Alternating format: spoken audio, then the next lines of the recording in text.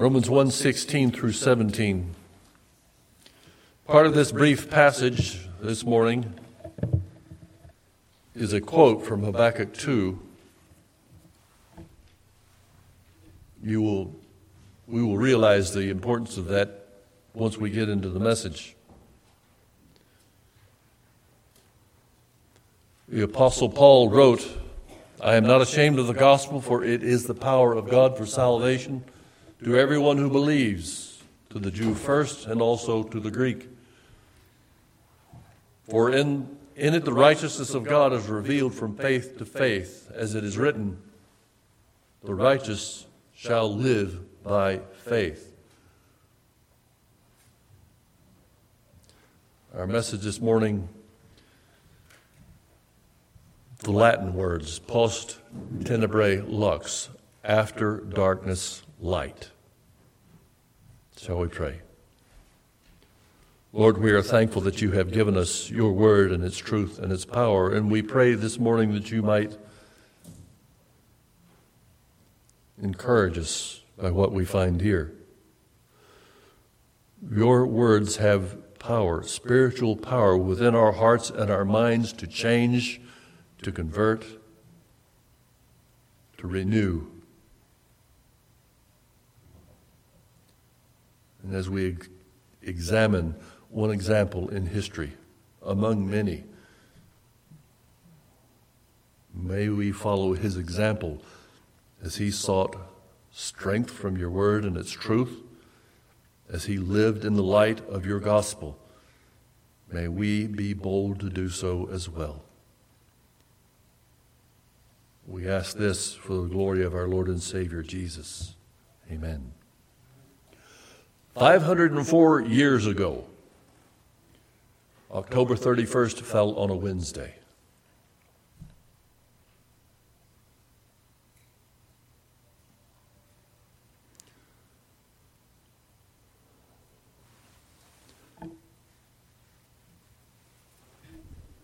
An Augustinian monk by the name of Martin Luther walked up to the church door and posted 95, they called them theses back then. They were statements, articles of debate. If many of you have ever been on a debate team in high school or college, you would have a statement given to you that you would be asked, both teams for and against, to challenge, and it would usually say resolved. That is a thesis. Can it stand on its own merits of logic and reason, or can it be challenged and brought out? That's what debate teams do. And Martin Luther wanted to debate men, educated men in the church, on these questions he had about the teaching of the Roman Catholic Church. They were all written in Latin. He did not want the common people to know what he was talking about. He just wanted the educated people to come to him and ask him and debate. Let's talk about this. Is the church correct, or is the church wrong? He wanted to renew and restore and revive the church. He did not want to cause a split. But we consider him one of the great reformers, but he was not the first. There were many before him. In the 12th century, Peter Waldo, responsible for translating the Bible into the French language, started a denomination, what was known then as the Waldensians. John Wycliffe in the 14th century was considered to be the morning star of the English Reformation.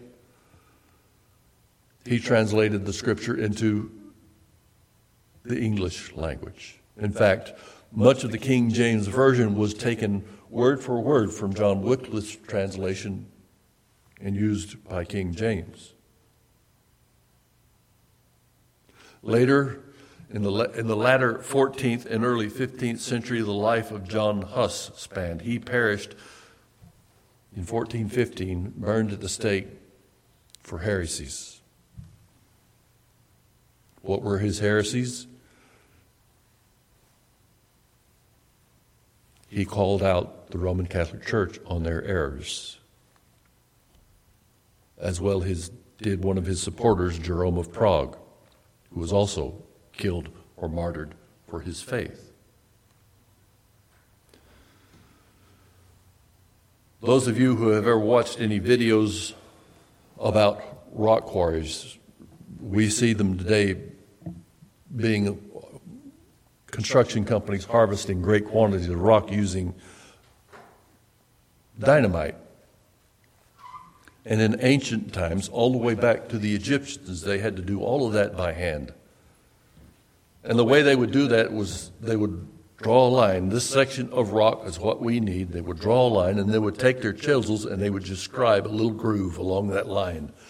And they'd take wedges and mallets, and they would drive them in along that line, 6 inches apart, 4, 5, just equal distances apart, until they got all the way through that line, and that thing would eventually break. Almost smooth, clean break, all the way to the bottom of that rock.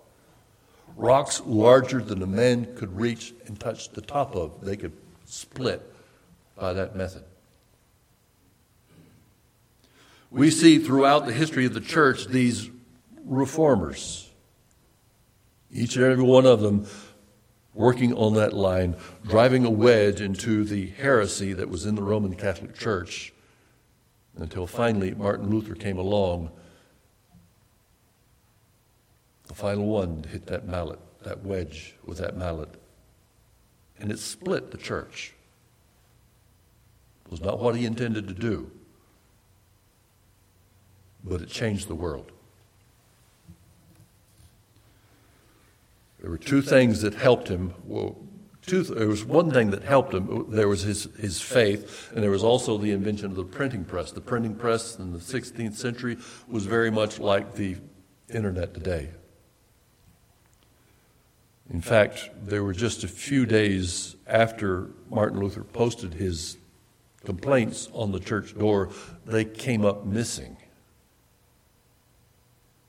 Someone took them down and took them to the printer, had them translated to the common language, the German language, and spread. Started handing these out. The Roman Catholic Church had become a hard rock of resistance to the gospel.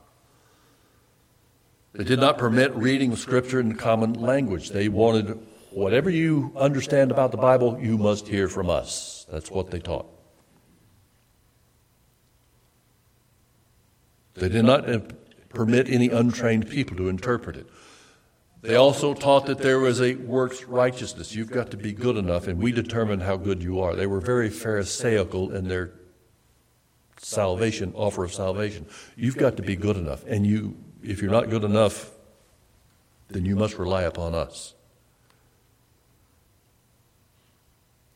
Instead of grace and love, there was hopelessness and fear within the church. Martin Luther was not the first. There were many who had come before him. Many had marked and scribed the stone. Many had begun pounding wedges at the cost of their own lives. But Martin Luther's influence finally made the church crack. He was the one that made the proclamation, there is salvation by grace through faith. There is salvation by grace through faith. Martin Luther was meant to be a lawyer. His father was a coppersmith or a copper miner. Worked very hard to put his son in university to study to become a lawyer because he wanted his son to be well off. And on his way home one night, after studying at university, he was riding through a storm on horseback, and nearby a lightning bolt struck a tree, knocked him from his horse. He cried out, "Oh, Saint Anna, save me, and I will become a monk." He didn't say that in vain. When he got home that night, he told his father, and his father nearly disowned him. He had spent a lot of money sending him to college. And Martin Luther was going to give it all up to live in poverty. He entered a monastery, studied for the priesthood, was ordained, began teaching theology at the University of Wittenberg in 1507. He was 24 years old. In 1512, he had earned his doctorate in theology. But in all of this, something still haunted his own sins. He felt enormous guilt. He could not get rid of it. He could find no grace in Scripture. He could find no grace in the Lord. He could find no grace in his diligent, faithful obedience. There was no peace. He would fast often. He would spend long hours in prayer. He would go frequently to confession. His confessor, Johann von Staupitz, would wait for hours, and Luther would come in sometimes 2 or 3 times a day. And Staupitz finally said, "Luther, please, why don't you wait until you've committed a sin worthy of confession?" Luther didn't know then the Holy Spirit was already working on his heart, exposing his sin and his shame in a very clear and profound way.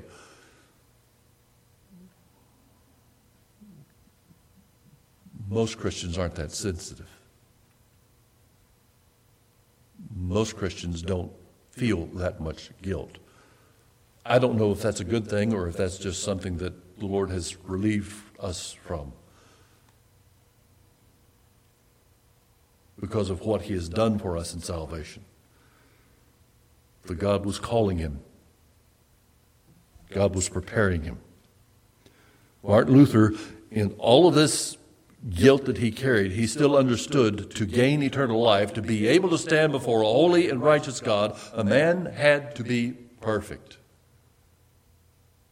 And Martin Luther, he was not perfect. He went on a pilgrimage to Rome, his first pilgrimage. He thought, I will go to Rome, the holy city, and I will be able to get to talk to and debate and discuss spiritual issues with the bishops and the cardinals there. But when he got there, he just saw the corruption within the church. No one cared. There was immorality there. There was dishonesty there. And it confused him. And I don't think it disillusioned him. He knew Scripture was true. He knew there was something there. He kept looking, instead of to men, instead of the church, he kept looking toward the Lord in the Word of Scripture. And he would take several pilgrimages to Rome, several trips there. Because he wanted to be a good Catholic. He wanted to be a good Christian. And there were some steps there at the Vatican called the Lateran Steps. It was believed, it was taught, that these steps were moved there by an angel. These steps were the steps the Lord Jesus walked on his way to the cross. And so many people would go there and on their knees climb those steps, saying a prayer at each step on their knees. And Luther would do that.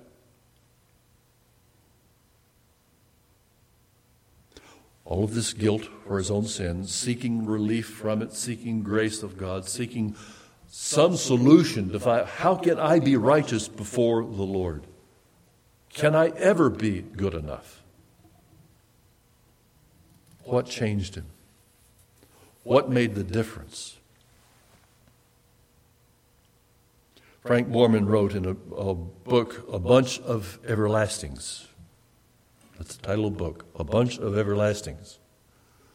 The testimony of Dr. Paul Luther, Martin's son.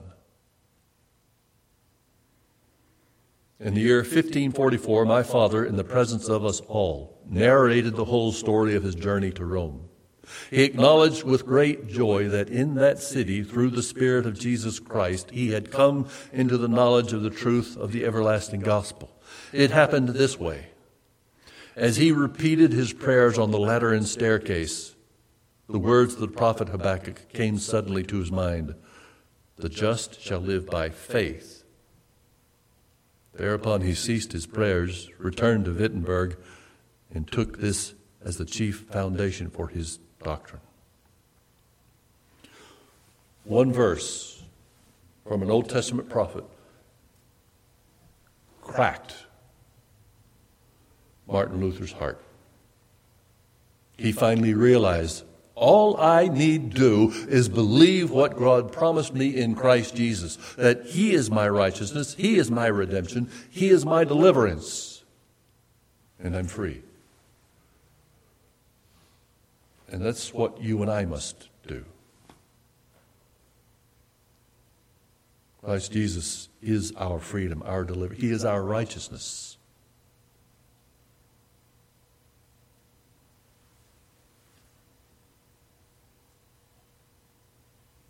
Martin Luther realized liberation from guilt and bondage is found in Christ Jesus alone. The righteous shall live by faith. Martin Luther continued to teach at the University of Wittenberg. He continued to write documents that became quite controversial. And because of the printing press was a new thing, he continued to publish some of these writings and some of these documents, and it began to really irritate the Catholic Church.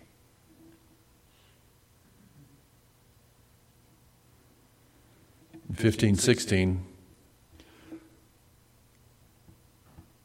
this was 1 year before he posted his complaints. In 1516, a Dominican friar was sent to Germany by the Roman Catholic Church to raise money. The Roman Catholic Church wanted to enhance the Vatican. There was already a chapel there. They wanted a city. So let's sell indulgences.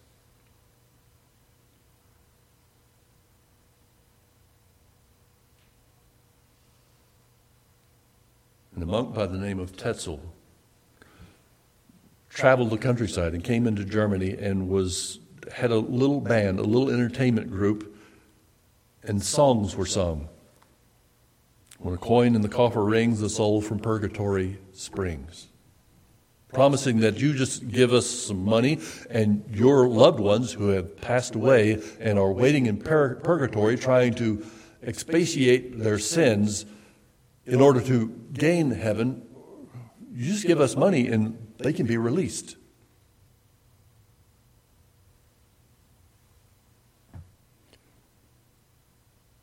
From his own academic studies, Luther knew there was a big question about the existence of purgatory. While it was had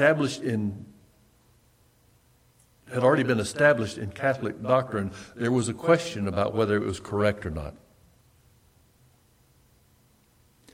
And this practice of selling these indulgences was the final straw for Luther. That's why he posted those complaints on not just this one, but there were 95 complaints, 95 challenges to the teaching of the Roman Catholic Church.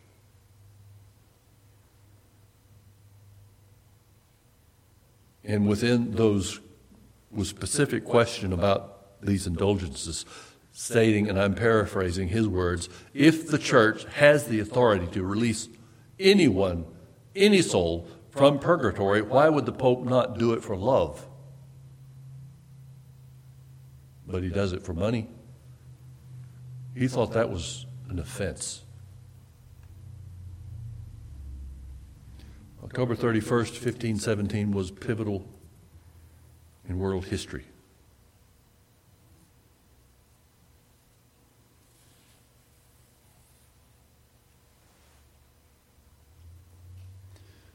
Why so?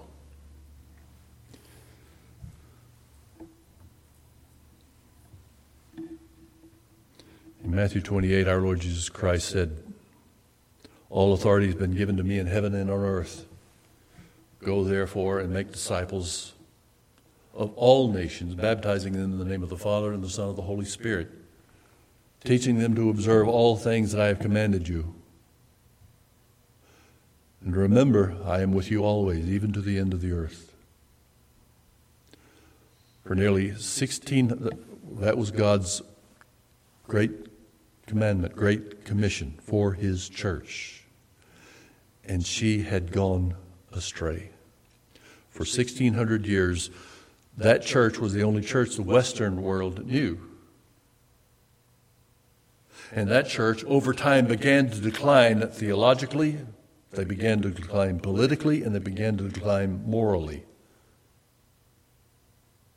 Without repentance, without correction. The church forgot the fact that she was sinful, in need of repentance and redemption. She became proud and arrogant and oppressive. The church had forgotten that she had been washed in the blood of the Lamb of God. She put on a mask of self-righteousness instead that was false.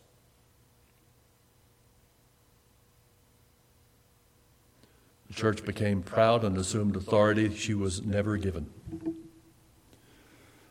At the Council of Florence, 33 years before Luther was born, two doctrines were established officially. First,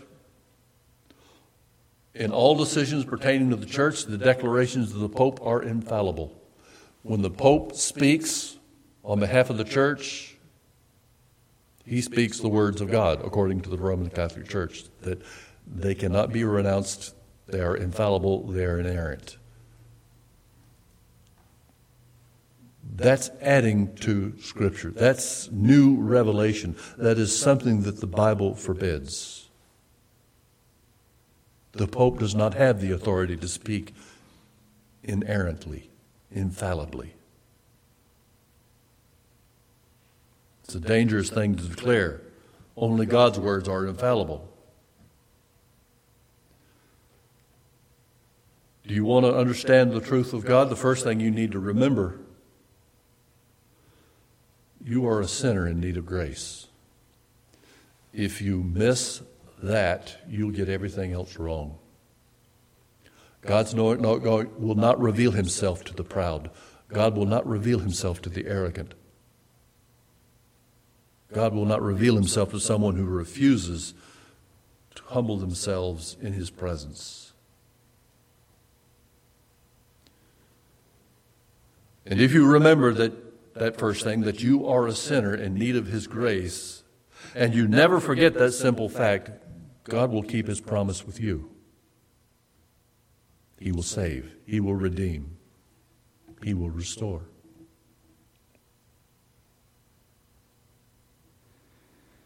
The church then forgot his promises.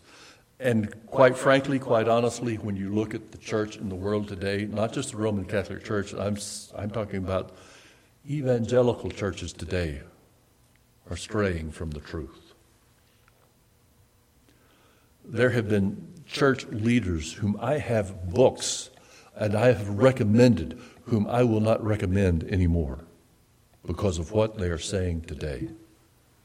That is in support of all of the error and the wrong that is going on in this world today. The church tends to forget the promises of the Lord. They redefine the gospel. They make it some kind of, in the Roman Catholic days, these ancient days of the Roman Catholic times, it was works righteousness. Today it is social gospel. It's the same kind of works righteousness. You've got to be good enough to show who God is, but there is no reliance on the grace of the Lord Jesus for the sinner. There's no call to repentance. I'm not Catholic bashing. The Roman Catholic Church does not hold the patent license on heresy. There are many churches, many denominations that support wrong teaching. The church, the Roman Catholic Church, had come to a place where they considered themselves infallible. They had become proud. They said, if you want redemption, if you want to gain heaven, you must do it our way.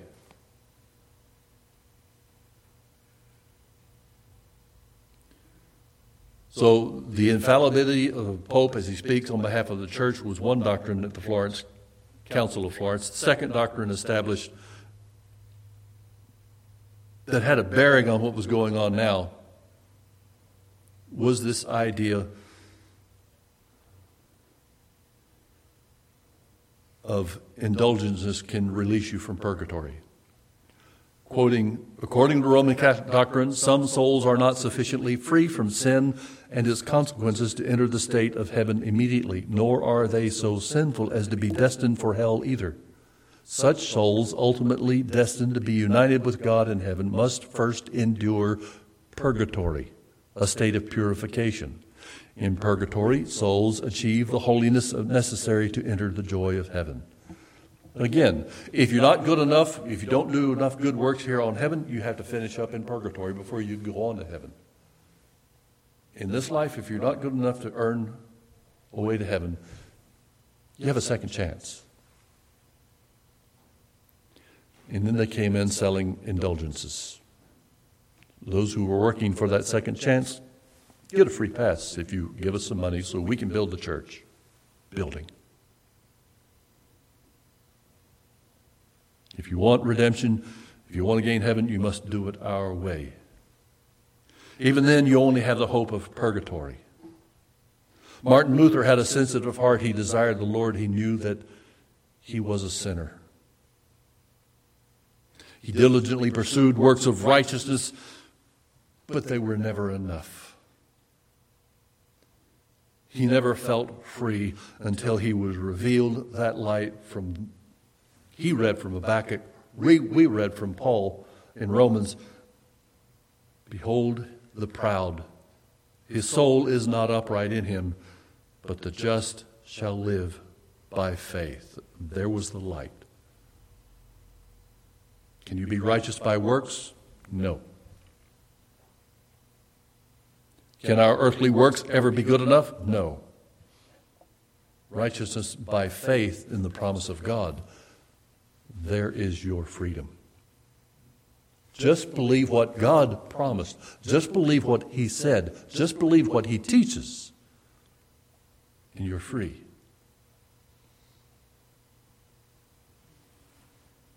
As Martin Luther studied church scripture, he began to see where so many things in the church were wrong. So many teachings in so many places, they were in error. And the sale of indulgences to finance the building of the basilica was just the last straw. He saw it as a rule by fear and intimidation for the purchase of political wealth and power. Martin Luther, because of his writings, because of his teachings, stood in the way.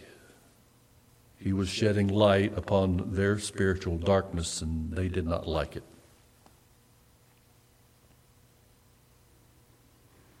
For the next 4 years, he began to publish his writings, exposing the church's error. And then finally, he was so well known, had so much influence, caused so much resistance to what the church was teaching, and brought so many questions upon what the church had done, that he was summoned. It was called the Diet of Worms in Germany. This was not just before Catholic bishops and archbishops and Catholic leaders. This was before the Emperor Charles V and princes and rulers. This was not just a religious meeting. This was a political meeting. Not just the power and authority of the church, but the power and authority of the state. One man was called to recant, to take back everything he had taught, everything that he had printed. You can Google the document. It's about 2 pages of typeface print when it's translated in English.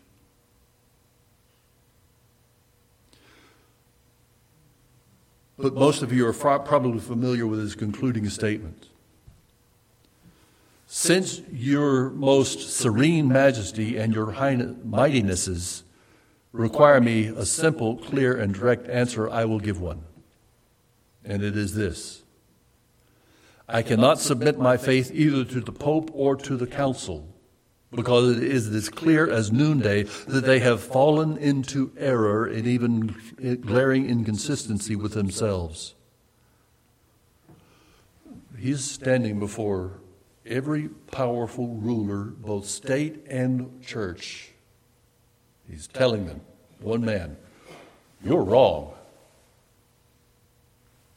I will not recant.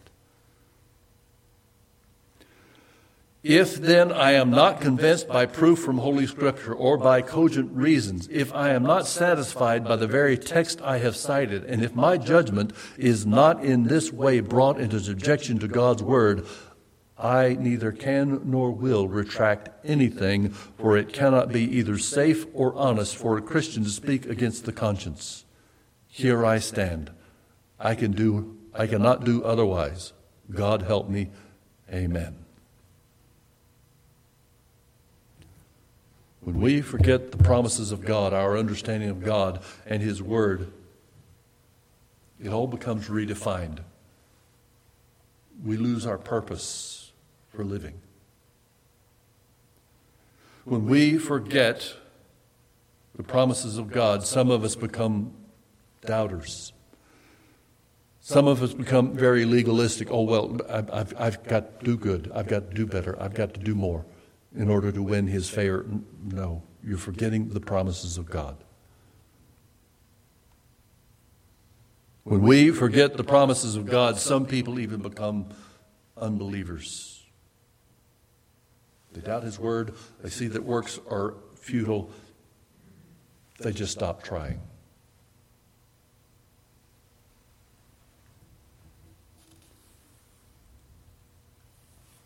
It's so easy to become a heretic.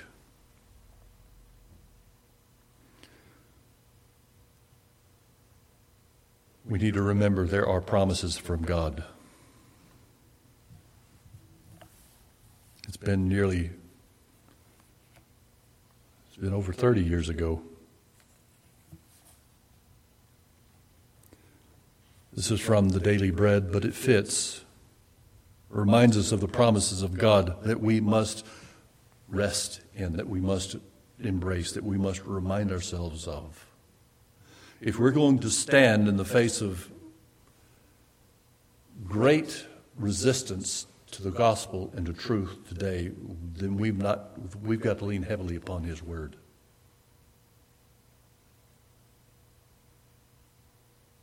A promise from God, a promise from Scripture is a statement we can depend on with absolute confidence. When God promises rest, come unto me, all you who labor and are heavy laden, and I will give you rest. That is His promise from Matthew 11. God's cleansing. If we confess our sins, He is faithful and just to forgive us our sins and to cleanse us from all unrighteousness. 1 John 1:9. God's presence. I will never leave you or forsake you. Hebrews 13:5. God's protection.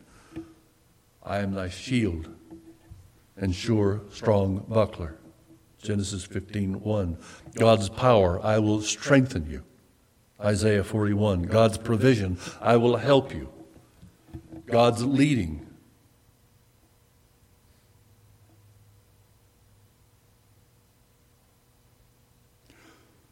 When He calls out His sheep, He goes before them. John 10:4, a great shepherd. God's purposes. For I know your thoughts that I think toward you, says the Lord, thoughts of peace and not of evil, to give you a future and a hope.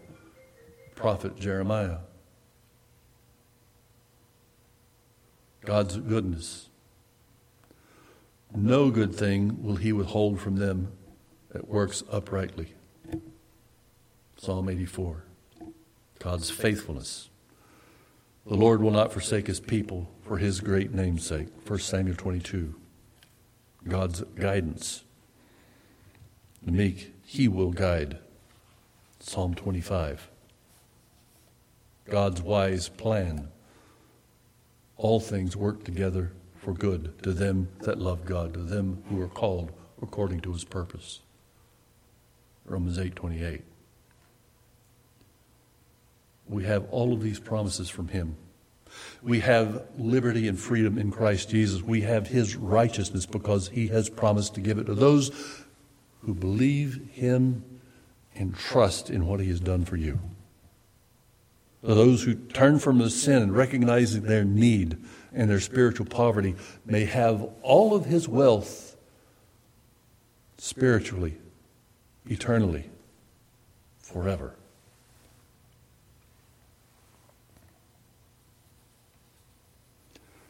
We live in a day and a time when the church seems to be very, very confused. We need to remember